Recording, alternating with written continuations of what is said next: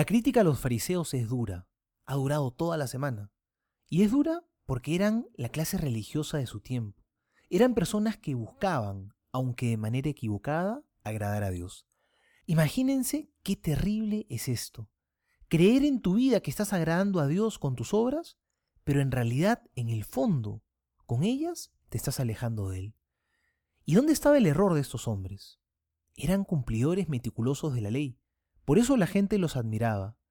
Su problema es que se habían quedado solamente en el cumplimiento externo y se habían olvidado del espíritu de la ley, de lo interno.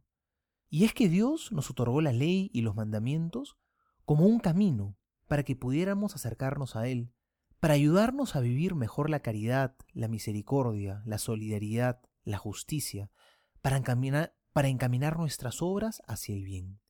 Imagínense a alguien que cumple todas las normas externas y los ritos, y todos lo ven bien y lo admiran, pero en su interior no quiere perdonar a alguien que lo ha ofendido, vive apegado a las cosas materiales.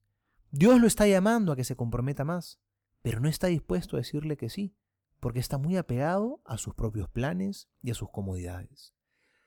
El sacrificio que Dios quiere no es tanto el externo, sino el interno. La limosna que Dios pide no es tanto la que das afuera, sino la de adentro. Dónate a ti mismo, compártete a ti mismo, vive la misericordia. Y ahí sí, de verdad, vas a cumplir el fondo y la razón de ser de la ley. No lo olvidemos. Los mandamientos son importantísimos, cumplámoslos de todas maneras, pero no solo para que nos vean, sino como camino para cambiar por dentro, para ser cada día más santos como el Señor nos pide. Soy el Padre Juan José Paniagua y les doy a todos mi bendición en el nombre del Padre y del Hijo y del Espíritu Santo. Amén.